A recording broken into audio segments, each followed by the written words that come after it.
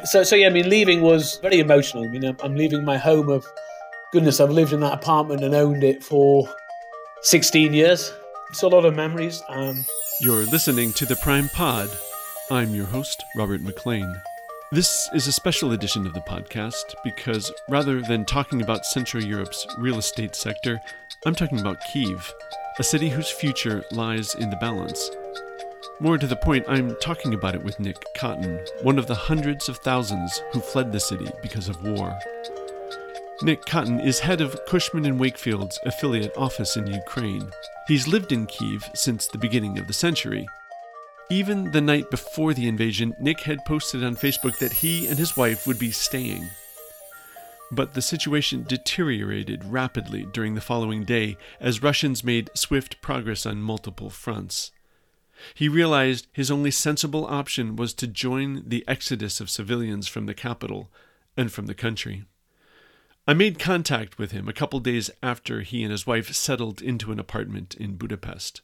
But he asked me for more time before telling his story. His nerves were still a bit shot, but he was also busy trying to collect information about and to help his staff. We eventually connected by Teams. We spoke for a while about the path that brought him from the UK to Moscow and later to Kyiv. I asked Nick why he stayed in Kyiv even after the Maidan uprising in 2014, when open hostilities with Russia really came to the fore. Hadn't he had doubts about Ukraine's future? The happenings of the last 3 weeks will come to in a minute. Okay. Why did I stay? I think because ultimately, for me, it's been a privilege to be in Ukraine and, to play a very small part in its development. I was co-chair of the American Chamber of Commerce Real Estate Committee for 5 years. I was on the board of the European Business Association for 3 years. I'm still on the board of the British Ukrainian Chamber of Commerce. And even just through the activities of Cushman Wakefield, applying professional standards to valuations, professional approaches towards occupier representation. This is all about, instilling, some sort of Western values, and that's happening. And you can see that improvement coming through the whole of society from, a myriad of different, Western and domestic companies in Ukraine that have really sort of risen to the bar of engaging Western standards of accountability and reporting, et cetera, et cetera. So you bought into the story and you became part of the story, essentially. That's right. Yeah. And, and I think actually in 2014 with the loss of Crimea, the removal of the Yanukovych regime was, for me, a fantastic signal to the world that somebody could not just, he was democratically elected, I don't question that, but then there was significant abuse of power, and basically therefore selling out the country. And for so many people to uprise peacefully, and it was a very peaceful uprising. We were involved in the crisis supervision of a shopping centre actually under Maidan, owned by, let's say, a British investment fund under the main Independence Square. And despite the 3 months plus of occupation of the square by the Maidan revolution or uprising, there was absolutely no vandalism, no looting, no theft. And they were in control of the shopping mall, basically, for 3 months. Mm-hmm. There was nothing. Obviously, there was, onto the surface, there was fire damage and bullet holes. But the jewellery shops, the fashion shops were closed, were locked. They were not looted. It was a testament to those that were demonstrating. They were demonstrating for a better Ukraine. So, why did I stay? Because, goodness me, after you've seen that, and you've gone through that, and you've seen that a country just pull together. Ukraine's a difficult place to live. But when you see people pull together in that way, then it actually strengthens your resolve to remain committed despite some pretty tough times. And it's given me a good life. I've been privileged to live there financially, socially. So, I've never really thought, I've had enough, now's the time to leave. I've got now, as of 3 weeks ago, we've got 32 committed, dedicated staff, who look to me to show them, leadership and commitment. And, the last thing you want to do, is say, well, guess what, guys, I'm more or less had enough. So the whole 2014, 2015 Maidan thing, that was inspiring for you rather than discouraging. No, absolutely. So tell me when you began to have serious misgivings about what was happening. When would you say that you really started to become worried? Worried. Every year we've had the Russian-Belarusian joint exercises, and every year there's always been some speculation. Are they going to invade? What are they doing? This year was clearly a much stronger message was being sent out, particularly from the US and the UK, about their concerns about the exercises this year because they were the biggest. And I think also because of Putin's language about Ukraine, not that it doesn't effectively exist as a state. So that was a concern. But, obviously we discussed it openly in the office, and a majority of people were saying, listen, we go through this every year. This year's a bit more heated. Why, what's his upside in invading? Why would he do anything? Ukraine is a small democratic liberal country. So there was not a lot of heat. I think which is exactly the problem, but whatever. Yeah. I think it is quite telling. I think where I can sort of draw the point where things were obviously becoming a concern on the 25th of January, and I think that was maybe a couple of days after, and I think the UK was the first country to say we recommend not to travel to Ukraine. I was looking at that thinking, come on. Like what? I live here, so it's not a question. But that didn't cause great concern. The UK then changed advice, leave Ukraine. And the reason why I remember, I think the 25th of January, I took my dogs to get a tetanus test for rabies. That takes a month or so. So I think the fact that I did something, that was the first thing I did. Okay. That was my first action about making any form of preparation to leave Ukraine. So that was 25th of January. And then over the course of the next couple of weeks, we started setting up some sort of processes, procedures in the office. We set up a second data backup room. We were getting all emergency numbers for staff, second contacts for staff families. But all this was, but out of an abundance of caution, or was it more like you were now treating this as a real as a real possibility? I think this was an abundance of caution. I think as I've been in Ukraine for over 23 years, you always plan for the worst and hope for the best. Always. If you don't do that, you're history. Right. You've got to make provision. You must do. Whether it's financial, structural, whatever, you've got to do it because, you just get wide balls at every opportunity. There's always something to surprise you in Ukraine. So I think that was just me being abundantly cautious, and some people think, it's just Nick being Nick. But thankfully we did. It's made some difference, not a huge amount, to be honest. But really right up, and actually it's funny, but actually on the Wednesday, I'll have to check my dates, I think Wednesday the 23rd of March, but it was the Wednesday, I'd actually written on Facebook, because lots of people were writing on Facebook saying, what are you doing, Nick, what's happening? And I'd actually written quite openly on Wednesday, guys, I'm not writing to you all individually, here I am, and here we stay, as long as we can, because this is our home, this is our country, this is our livelihood. So fingers crossed, pray for the best. We're staying. And then, of course, literally within 12 hours of that email or that Facebook posting going out, the war started on Thursday. So Thursday in Kyiv, even on the Thursday, my wife and I were saying, well, really our place is here. This is our home. We've got a nice apartment in the center of Kyiv. Surely, Kyiv wouldn't be bombed. But actually then we started hearing the air raid sirens and, the dull thud of explosions on the outskirts of Kyiv.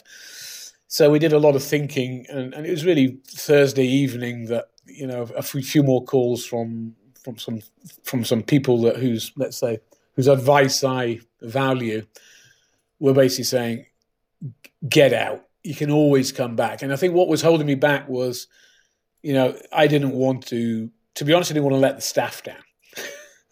And I thought, if I run, the captain abandoned ship first, that's a pretty poor reflection on me, on Cushman Wakefield. So I think that's what was really sort of holding me back. But then, Thursday evening, we were sat there, electricity went off a few times a night, which has never happened in our apartment in the 20 years I've been there. So I thought, well, hang on, clearly they're targeting the electrical infrastructure. And then, I decided that the best thing was that I should evacuate. So we packed what we could into the back of a car. I mean, we'd bought gasoline, so that's another ultra precaution. People thought I was crazy. I bought, I think, 60 litres of gasoline that was stuck in the back of my car in jerry cans, and the car was always full and fully serviced. And people said, well, why? And I said, well, you never know. So that had been done 2 or 3 weeks before. Yep. So there were some steps taken. And then Friday morning, again, woke to the sound of air raid sirens, news that, there'd been an attack on Gostamwell Airport, to the north and to the east and to the south as well. So we really decided then, this is not going to finish overnight. So we got in the car and drove out. And that was So that was Friday morning? That was Friday morning, yeah. I mean, it was quite were you actually hearing, were there jets screaming overhead? Were you hearing bombs? Yeah. Describe the scene a bit. Okay. I mean, there were there were certain air raid sirens. So I was packing the car, under air raid sirens.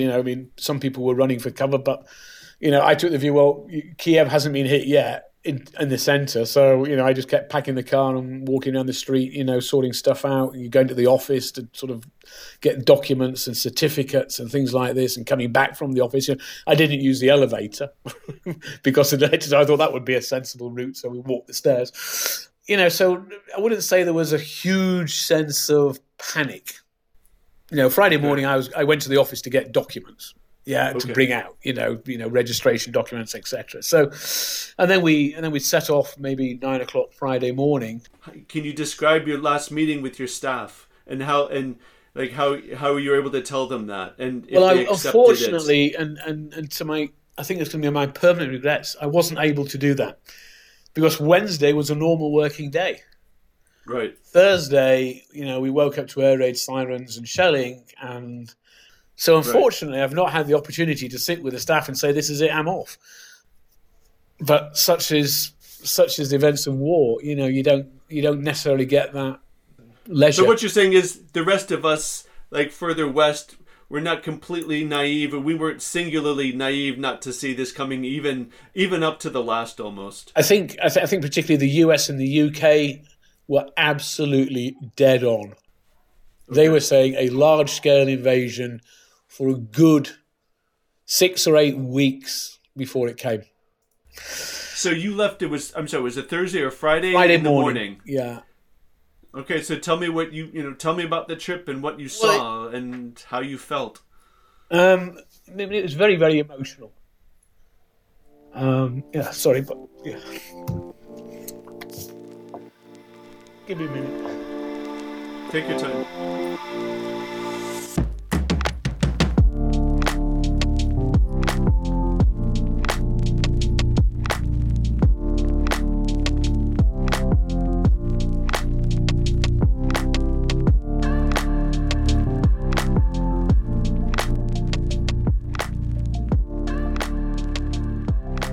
So leaving was very emotional. I'm leaving my home of, goodness, I've lived in that apartment and owned it for 16 years.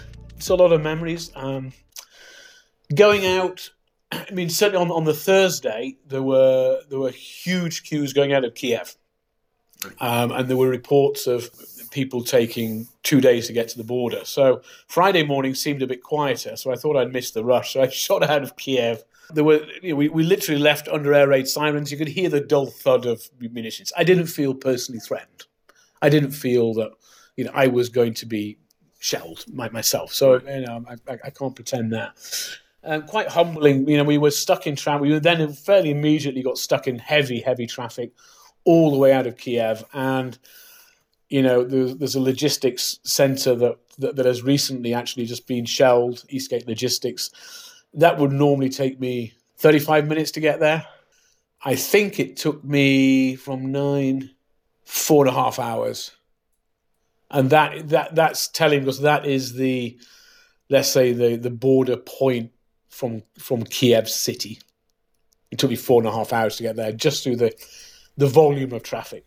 You were heading west. I was going west, which was a bit of a risk because you could hear to the west, to further west, shelling. So, but my main point was to get, going west as fast as we could. Clearly, we got snarled up, but it took us, as I say, 3.5, 4 hours to what should have taken 35, 40 minutes. And then once you sort of get beyond there, then it's sort of a free run. But it's quite humbling because as we're sat in the queue going out, there's a lot of armoured personnel carriers with young troops coming into the centre. And you think, goodness me, here we all are running, and here are young men and women on the way in. Many of them just volunteers, Right. So really quite emotional to do that. And then the journey was, I can't say it's terrible because now everything's relative to those that are left behind. But it was a long journey. We were hoping to get to Lviv the first night, Friday night. We never made it. So we slept in the car overnight on the outskirts of a town called Rivne. Got up early Saturday morning. We drove again, and again we hit very heavy traffic. But because as you go into Western Ukraine, at each oblast, there are military checkpoints. So they're checking for infiltrators, basically. So huge tailbacks. And I think we hit the queue at the border, let's say the queue, where you couldn't overtake, at the border at about 2 o'clock Sunday morning. So we'd been on the road since 9 o'clock, 8:30, 9 o'clock Friday morning, and we actually got to the end of the queue Sunday morning, 2 o'clock.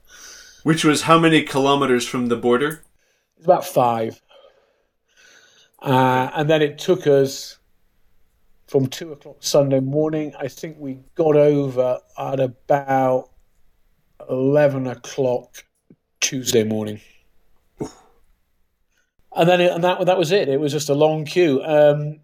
Incredible humanitarian relief from the Ukraine side, from both sides. I mean, we went over the Slovak border, but continually the local population were bringing soup, water, sandwiches, nuts, crisps, toys for kids, offering to take the dogs for food. Everybody, everybody was there, but it was really, there was more assistance than you could cope with, and it was all coffees, and teas. That's on the Ukrainian side. On the Ukrainian side, yeah. So that was it. So we eventually got through. We had a contact who managed to secure us a hotel room about 45 minutes into Slovakia. So we just went there and just slept because we hadn't really slept for 4.5 days. Slept there a night and then set off and came to Budapest. And then here we are. Just one logistical question. Can that trip to the border be done on a single tank of gas, or did you have to use the gas that you had stored? No, we kept the gas, again, maybe selfishly, we kept the gas stored because we were in a convoy and we just didn't know how long the queue would be. I mean, we used, a third, half a tank of petrol in the queue. So at least we would have it. Nobody ran out. But what they were doing logistically, out of Kyiv, all petrol stations had supplies. There were big queues, and further you went, less the queues were. And we knew that from other people that had gone out before us. So we, knowing that we had the reserves, we sort of pushed the tank down to sort of quarter to get to where we knew there was a freer supply and smaller queues. What the Ukrainians were doing, though, they were limiting 20 litres per car per fill. So we've been in Budapest now 2.5 weeks. Again, is where where do you focus your energies? My sort of responsibilities have been and still are very much to my staff. They have been for the last 23 years. So at the moment, about a third of my staff are over the border and scattered from Italy, Switzerland, Netherlands, Belgium, Poland, Romania. They're all over Europe and even now Scandinavia. So what we've been doing, got about a third of them are over the border. They are predominantly female staff with their families because their husbands have been precluded from leaving, so the husbands are often stuck back in Ukraine. We've also got, let's say, the estranged families of male staff So the male staff are there, but their families are over the border. We've got about a third of the staff are in Western Ukraine in relative safety, of Lviv, Chernivtsi, Ivano-Frankivsk. Most of them are there with their families, so they've moved out of Kyiv with their families. But still, we've got about a third of the staff are still in Kyiv, which is a big concern. We got one guy who was stuck. The Russian lines came beyond his village. He was to the east of Kyiv. We lost contact with him for a few days.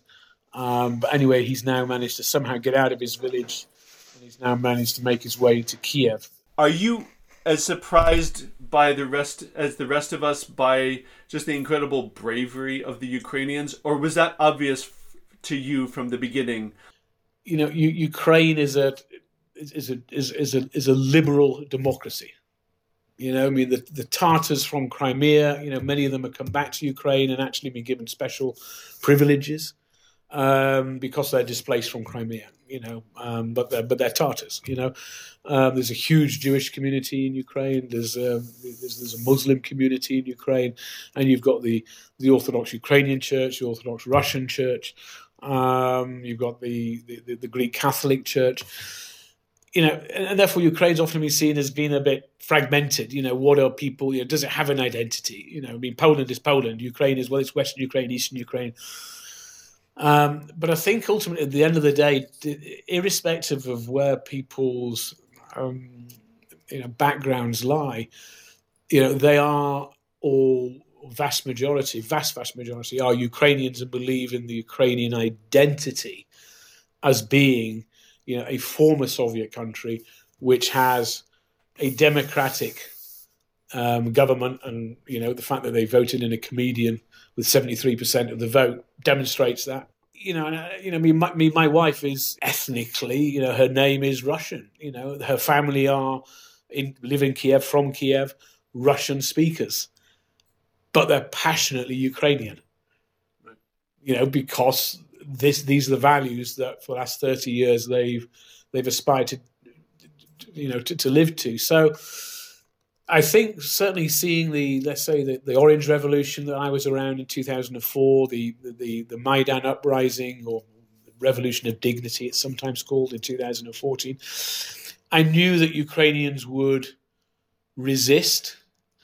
Seeing the call to arms, I didn't expect quite that resolve. And I think now it's become almost a snowball effect. The more severe and more indiscriminate the bombing has become, more and more people are saying, this isn't acceptable. And actually, we're seeing an increased commitment and resolve of the people to stand up and defend their homeland.